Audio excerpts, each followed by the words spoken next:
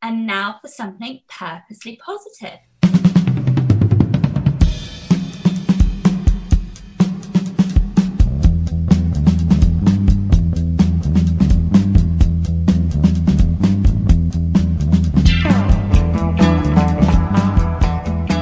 And welcome to Strive to Thrive, the Purposely Positive Podcast.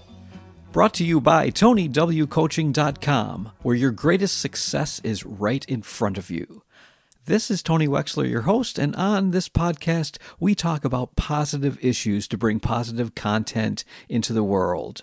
Now, we're back in today's podcast to talk about a new year and a new you. Now, as we've already mentioned during the series, the number one New Year's resolution, people say, is to get back in shape. Now, I love how they say get back in shape, which assumes that they were once in shape to begin with. Seriously, moving forward, you start out with really great intentions, and maybe you do the right thing for a couple weeks. Maybe you're going to the gym or you've got a workout routine at home, and suddenly you start to fall slowly back into those old habits. Maybe you skip a workout or two, and before February comes and goes, you're back into those old habits. Now, did you know that most gyms out there make a huge amount of money on people who just sign up for the year? They go for a few weeks in January, and then they never come back. Well, we don't want you to be one of those people. So today, our topic is New Year, New Resilience, how to turn your resolution into results. And we have a special guest today who knows a lot about fitness. He's a personal trainer and a certified health and fitness coach, but in addition, he's also a life coach. So not only does he deal with the fitness aspect, but the mindset and motivation that goes into it all as well. So here on the podcast is my friend Alex. Hi, Alex. Welcome to the podcast today. Tony, it's an absolute pleasure to be here with you today. Thank you. Well, I am so glad to have you here as we're starting this series and we're teaching people that they can really start the new year and really work toward becoming a new you. Tell us a little bit about how you got into this whole fitness thing and what really excites you about some of the things you're doing now and you'll be doing in the new year. Yeah, absolutely. Getting into fitness was, I could go back probably as far as half a lifetime ago when I was in high school. I was a scrawny little kid and not very athletic. And the gym was the first place I discovered where I could actually kind of be confident in using my body. You know, like I could go and I could pick up a weight, I could pick it up and put it back down easy enough. You know, of course, the first few workouts, I was walking like Frankenstein the next day. I didn't always have everything together that way, but that was my first kind of introduction into really being able to do something physical that I could be proud of. And it really started my journey with really enjoying health and fitness. I tended to keep it in my life, I would say kind of casually for a while after that, off and on. But I really got frustrated after I think maybe just short of 10 years, maybe 7 or 8 years, where, you know, I just wasn't getting the results I wanted. No matter what I tried, no matter what programs I went into, I just found that I couldn't get much bigger, you know, like I could get pretty toned.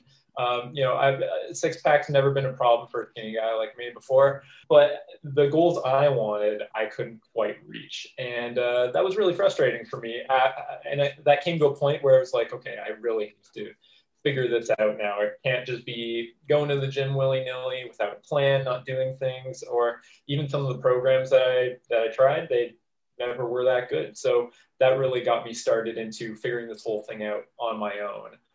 Figuring out my own strategies. And so I went to school with it. In undergrad, I was a neuroscience major, which actually ended up being really valuable coming down the line. I was really interested in personal development, positive psychology, and those types of things. Then into my master's, I went into human kinetics to kind of explore weightlifting specifically in a lot more detail. And that was a really, really interesting experience. So now having those two kind of pillars, it gave me a very interesting perspective on health and fitness.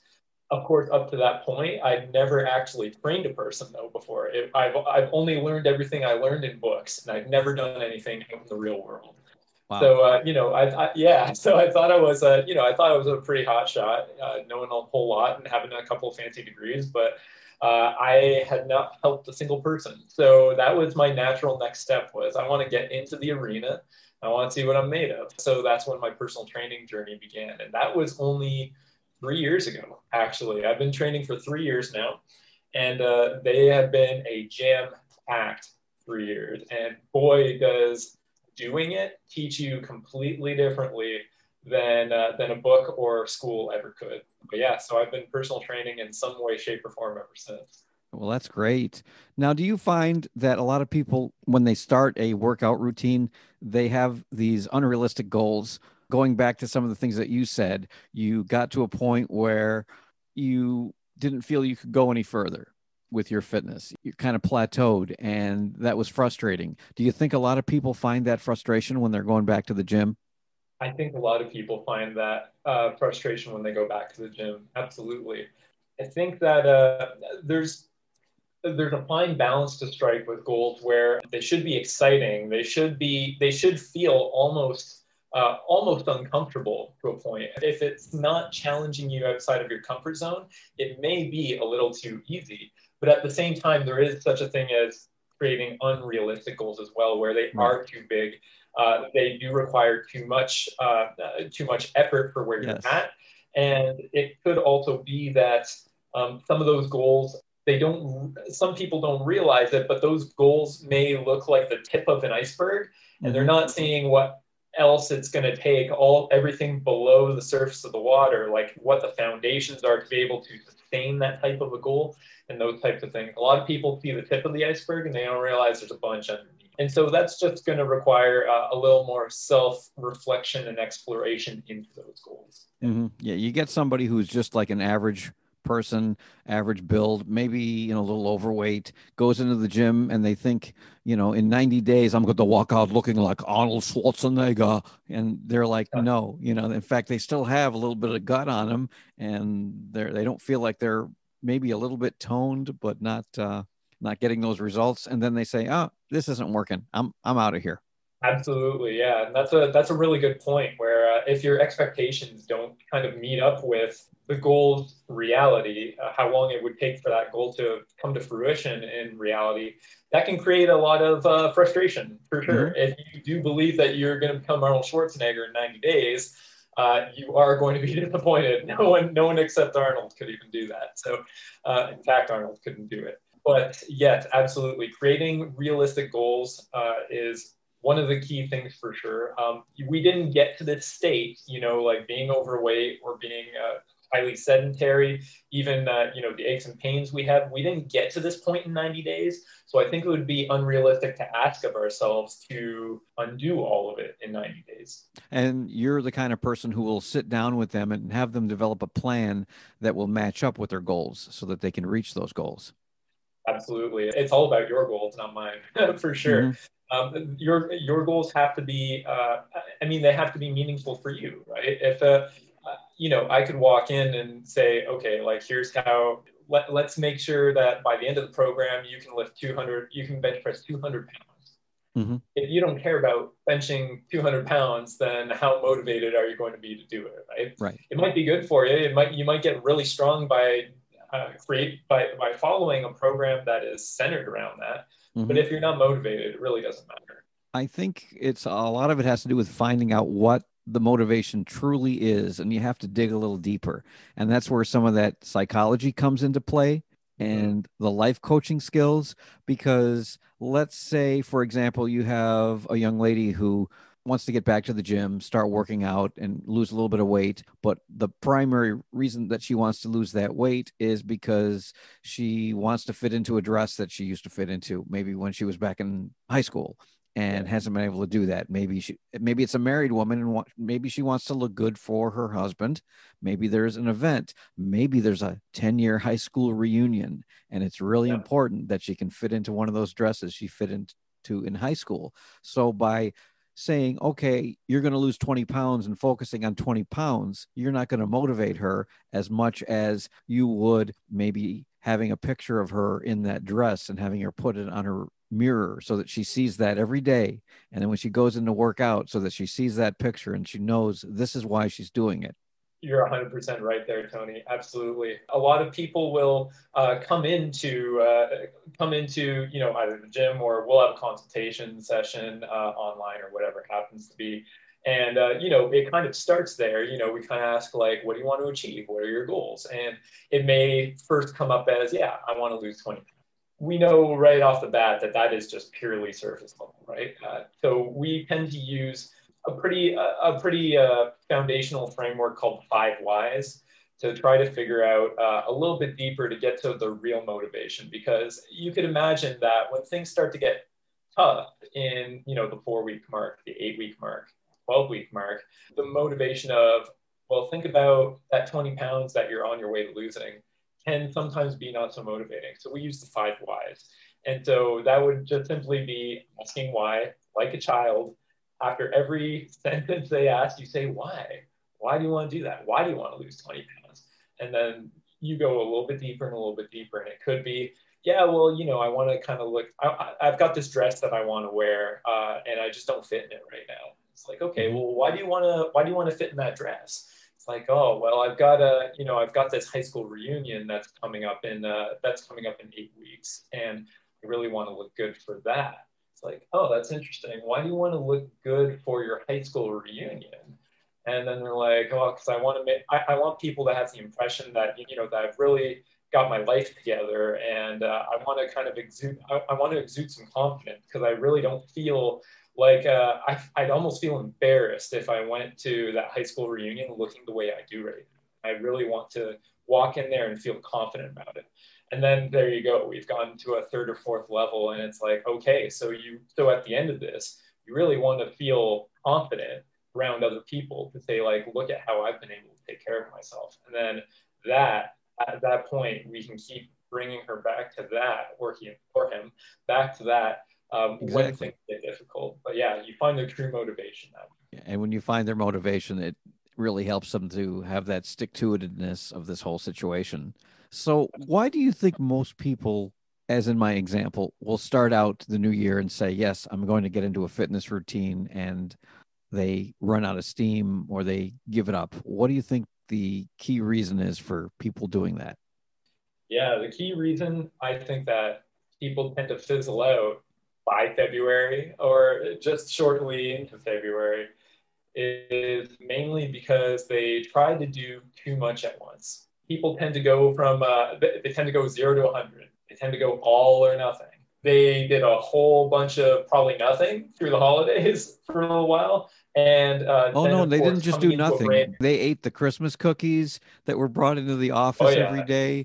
They had the big holiday meals, and like, maybe not this year with the COVID thing, but they went to the holiday parties and overindulged, and the eggnog and the fruitcake. And so that's what they did.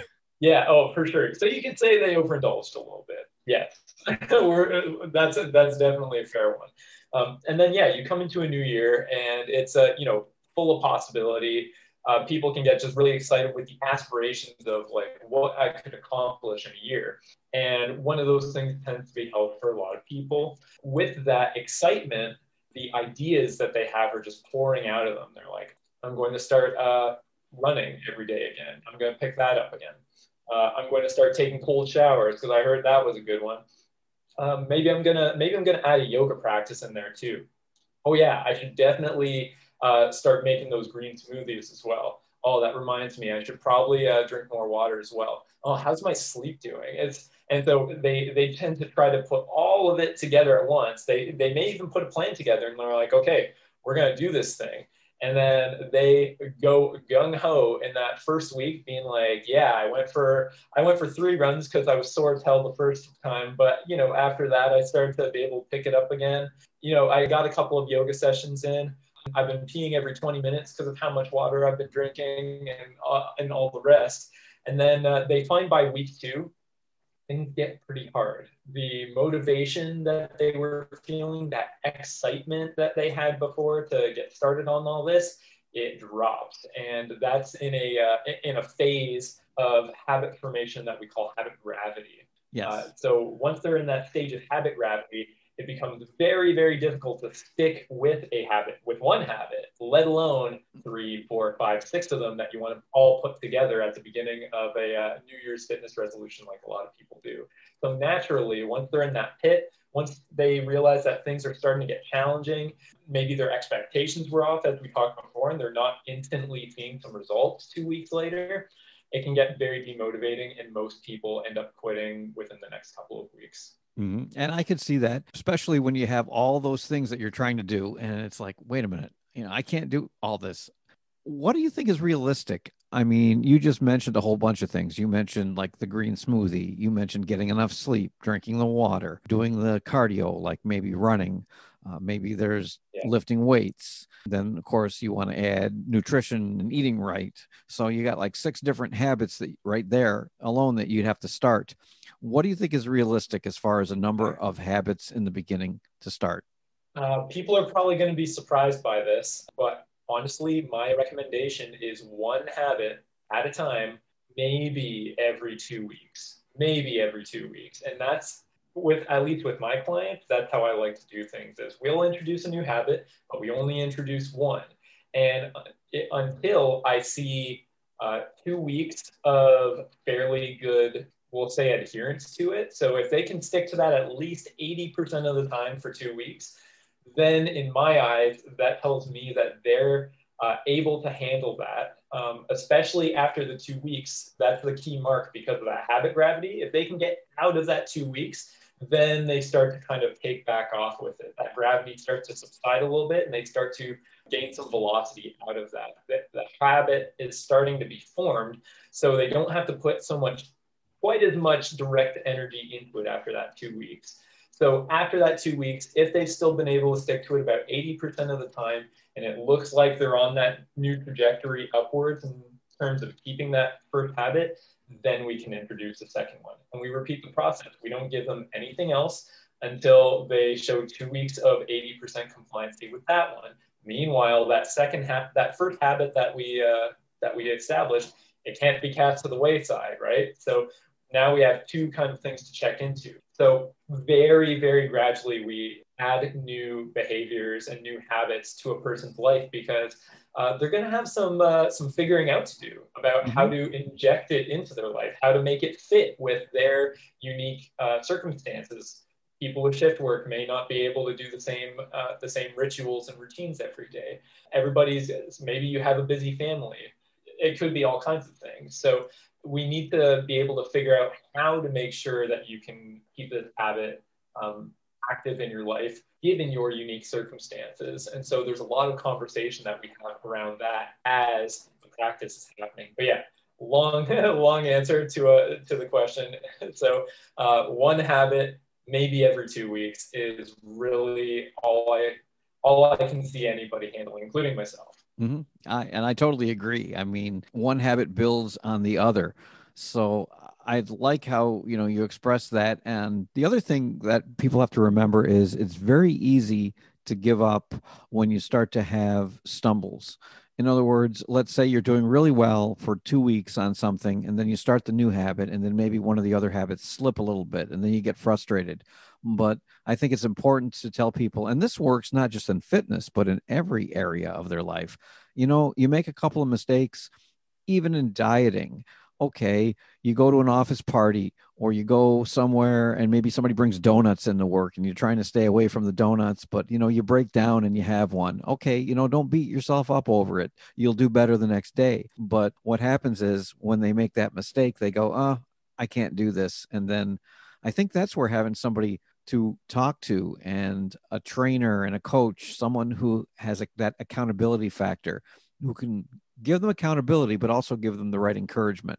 Oh, 100%, 100%. What I heard when you said that is kind of framing the all or nothing mentality. When people find that they're not either 100% compliant, like they miss one workout, or they do have one donut, or they only got to 1.7 liters of water and not 2 liters, things like that, they tend to get very discouraged and say, oh, I guess I'm not good enough to do this.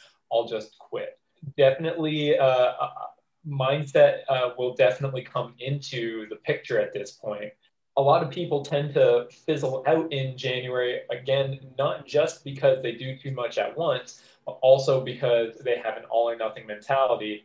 Doing too much at once is the all. And then once they start failing at that, or missing some of their targets and things like that, the way they see that usually as a failure in their mind, then they kind of go into the nothing again. It's like, I guess I'm just going to quit. I like to try to see things on a spectrum, on a continuum of what's a little bit better, what's a little bit more, or what's a little bit less in some cases as well. Say the donuts, for example. I never tell a client that they can't have a donut. My client can have donuts. They absolutely can. But they can't have them, necessarily every day. We create rules around it. But there's no such thing as complete deprivation, at least in the way I like to look at things. I like to try to keep things flexible, because if it's not, then as you said, you're bound to run into situations where you're going to be challenged. An office work party, you're going to other families' events, and dangerous food everywhere. You have to be able to roll with those punches and know that it's going to be okay. So flexibility is a good one. Excellent. Another mindset that I try to have clients adopt as well is to kind of be their own scientist.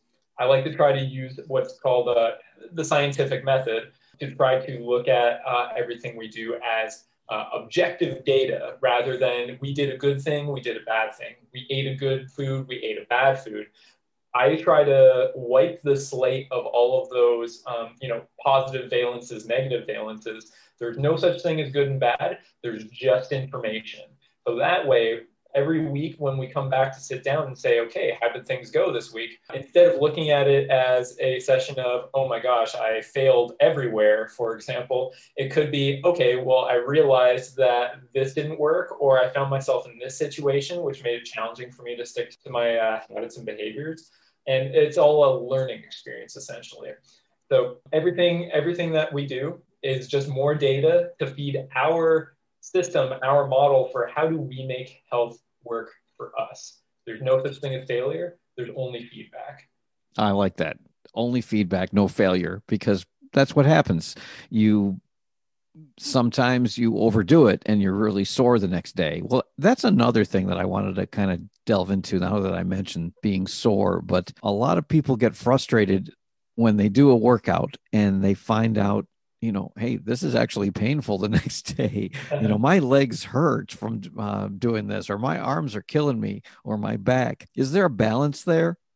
Absolutely, there's balance there. Just like doing too much at once can apply to doing too many different habits, too many different things in our routine for health, it can even apply down to the individual workout level as well, where you can do too much at once in your first session and kind of overdo it for just the level of fitness and conditioning that you might have at that time. So for somebody who is either a brand new beginner and has never lifted a weight before, or even somebody who has kind of been out of the game for 6 months, I would still recommend, no matter how seasoned they may have been in the past, that they start very small. As a general rule, you should walk away from your first workout, and even maybe your first 3 workouts, feeling like you could have did more, feeling like it was probably too easy, because chances are your body, you'll probably still feel it the next day a little bit anyways, even though in the moment in the gym, you're like, yeah, I probably could have pushed a little more. I probably could have went a little heavier. I could have did another set. You absolutely don't have to. Your body will acclimate from just that little bit of a stimulus because it's brand new. And as long as you give yourself the adequate recovery for the next one, maybe you can add a little bit more, maybe you can add a little bit. That first week, to be honest, your body has no idea what's about to happen to it. So you got to be nice to it. Even though your brain knows, your body needs to follow after that. So definitely start small with the workouts as well. You can maybe add a little bit week after week, but even in that first week, it should feel like it was almost too easy for you. Mm-hmm. Now, I know everybody's bodies are different. And as someone who's a trainer and a health coach, when you're working with someone, you're designing that workout plan, that fitness plan, or that overall health plan based upon that person, where they are in their life. And it's going to be different for everybody, but everybody is always looking for a magic button that they can push, a magic plan that they can follow. They'll go on the internet and they'll look for something. Is there anything, and again, I hate to generalize, but is there any one or two things that someone can do if they really want to make a change in their life and get their and make their fitness a priority? To try to not be too general, because I mean, my favorite answer for most of these is it depends. But because as you said, it does depend on, everybody's body is different. Everybody's level of conditioning is different. Everybody, where they are in their journey physically is different. Everybody's circumstances physically are different as well. Some people may have previous injuries. Some people may have some comorbidity, some diseases that prevent them from doing certain types of activity. So keeping all of that in mind, of course, as general as the statement might be, the easiest thing that anybody could do to start integrating fitness into their life would be simply to start walking more. I think walking is the long lost secret to really keeping our health and fitness in the forefront of our lives. The reason I say walking is because for one, it's low impact. So most people can do that, pending that they don't have, some significant disabilities that prevent them from doing it otherwise. Two, it's great for the lymphatic system, which is the body's way of being able to mobilize the immune response. And so that is especially important for keeping us healthy. Moving all of that fluid around really helps us stay healthy in a lot of indirect ways. So beyond just conditioning for cardiovascular health and for our lower body musculature, it also helps with our immune response indirectly as well, which is really nice. A third one is I find that most people who have a regular walking routine tend to use it as a way to get away from the busyness of everyday life. It's almost like a meditation that's moving for them. So not only are we working on our physical health, but we're usually working on our mental, emotional, or spiritual health as well while we do it. And a bonus is if you can walk in nature to get the added benefits of being around that, including sunlight, fresh air, and all the rest. There are quite a body of evidence and literature saying that being out in nature does a lot of great things for us health-wise. So yeah, I think walking would be the number one thing I could say as general as I could. Okay. What about a time frame? Is a 10-minute workout, if that's all they can do, all right? Or do they have to try to strive to be working out 30 minutes, an hour? Is there any specific number that you would encourage people to try to work toward? Yeah, I would say that to start, whatever you can do, minimum is perfect. And you meet yourself where you're at. Don't try to force things in that don't currently fit into your schedule. You will naturally be able to start integrating a little bit more and a little bit more as you get better at it, for sure. That's first. But yeah, meet yourself where you're at. If you haven't been quite active in the last little while, you might find that after 10 minutes of walking that you might be gassed. That's totally okay. That is where you're at right now, and 10 minutes is perfect. And then slowly over time, just kind of make note of that and be like, okay, how do I become a little bit better this week? Maybe you go for 15 minutes.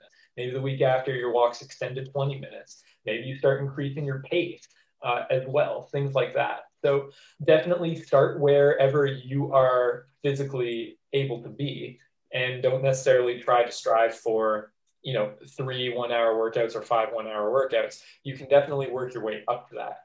Is there such thing as too much exercise? Yes, there is, but I have a feeling that most people probably won't reach that spot. Most people won't. You'd have to be working out, like 2 workouts a day, one in the morning, one in the evening for, 2 hours. And then in addition to cardio and, weightlifting, all kinds of stuff. And really hard to get to that point. But honestly, as an optimal, I tend to not have people work out more than I'd say 3 to 5 days a week for 30 to 60 minutes per workout. And then, extra walking at their leisure. I'm going to change course a little bit. Tell me about when you were working with a client and a specific client, maybe who touched you in a very real way. And what about that situation changed the way you view working with people and coaching them? Yeah, I had somebody who came to mind the second that you said it, and I'm fortunate enough to be working with him to this day. I met him literally on my first day of personal training 3 years ago. 3 years ago in November, and yeah, I'm working with him to this day. He's an amazing person, and I got to say, as a coach, the gift of coaching that I've seen is I actually learn a bunch from my clients as well. They don't just learn from me; I actually learn a bunch from them. From him, I've actually put together a lot of my philosophies and the way I find I like to do things and how I kind of go about health and fitness and in its entirety. A lot of that has been clarified through coaching with this person. We'll call him Sam. So Sam. Before I met him, he was working out at one of the local gyms. He had already come a pretty good way along his fitness journey. I guess he had been on his journey for 3 years already, and he had been that would have put him at 60 years old. 60 years old. That's when he started his weightlifting journey. Okay, 60 years old. He used to be a marathon runner a long time ago, but never touched a weight in his life. He was a little overweight. He was walking with a cane, and by the time I had met him, he had lost a significant amount of that weight. I think he was originally like around 200 pounds, and now he's walking around about 160. So he'd lost about 40 pounds. He wasn't using a cane, which is incredible.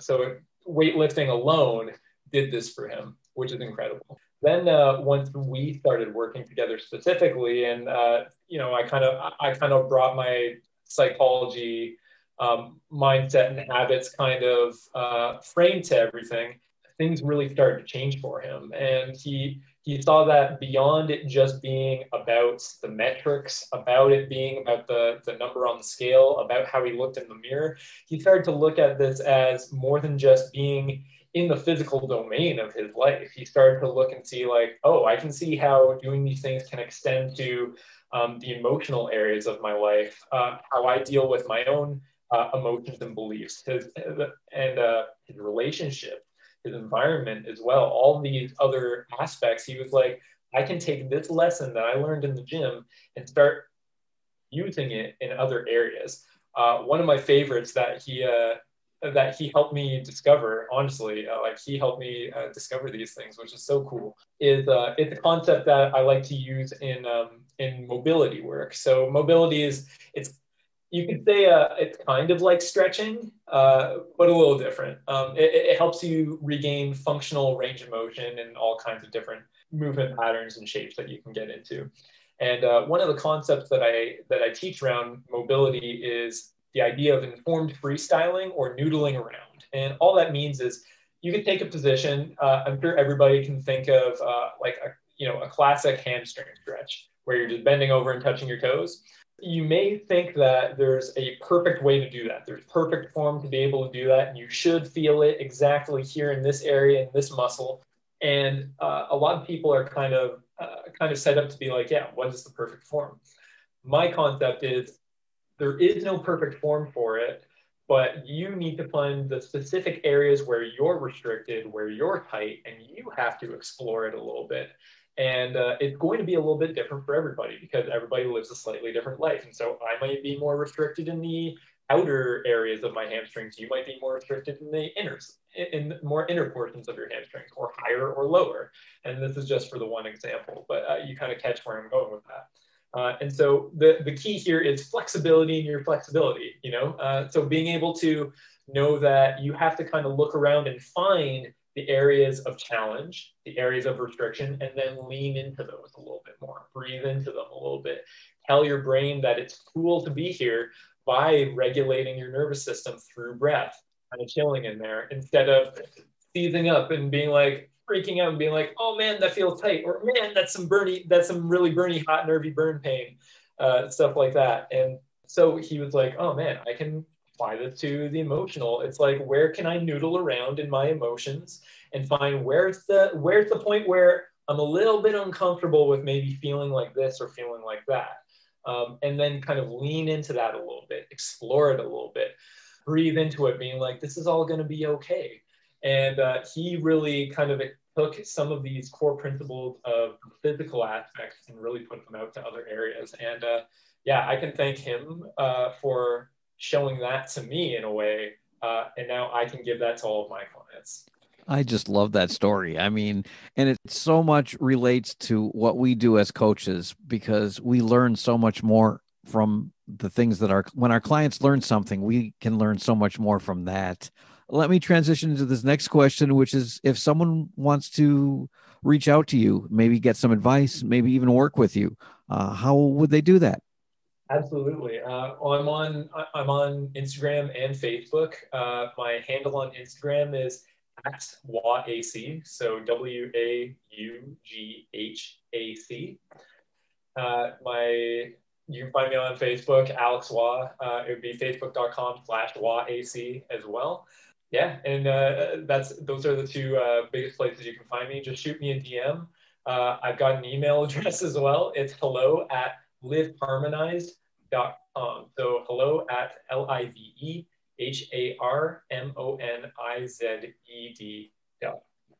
Great. Well, I will also post your links in Facebook in the Strive to Thrive page on Facebook, in the group page, so that if people want to reach out that way, they can do that. The last question I'm going to ask you today is a question that I like to leave people with, and that is, what does being purposely positive mean to you? Wow. Purposely positive to me means resilience. It means that you purposely put positivity into your life, which automatically helps to reduce negativity in your life as well. And choosing to go that route is, going back to neuroscience, is going to build those pathways in your brain. Every time you consciously choose to do it, it's like doing a rep in the gym. Every time you make that conscious choice to be purposely positive, you've built a rep. You're making that positive muscle a little bit stronger and a little bit stronger. And meanwhile, you're making those negative muscles a little bit weaker because they didn't get an opportunity to put in that rep. So yeah, being purposely positive to me means making yourself stronger in your own positivity through resilience. That's a great answer, because that's the theme of the program today, is new you, new resilience. Well, Alex, I want to thank you for spending time with me today on the show. And again, I hope people do reach out to you. And I hope as we go into this new year that we find a lot of people that want to find that new year, new you, new resilience. And hopefully that will include fitness and health. Thanks a ton, Tony.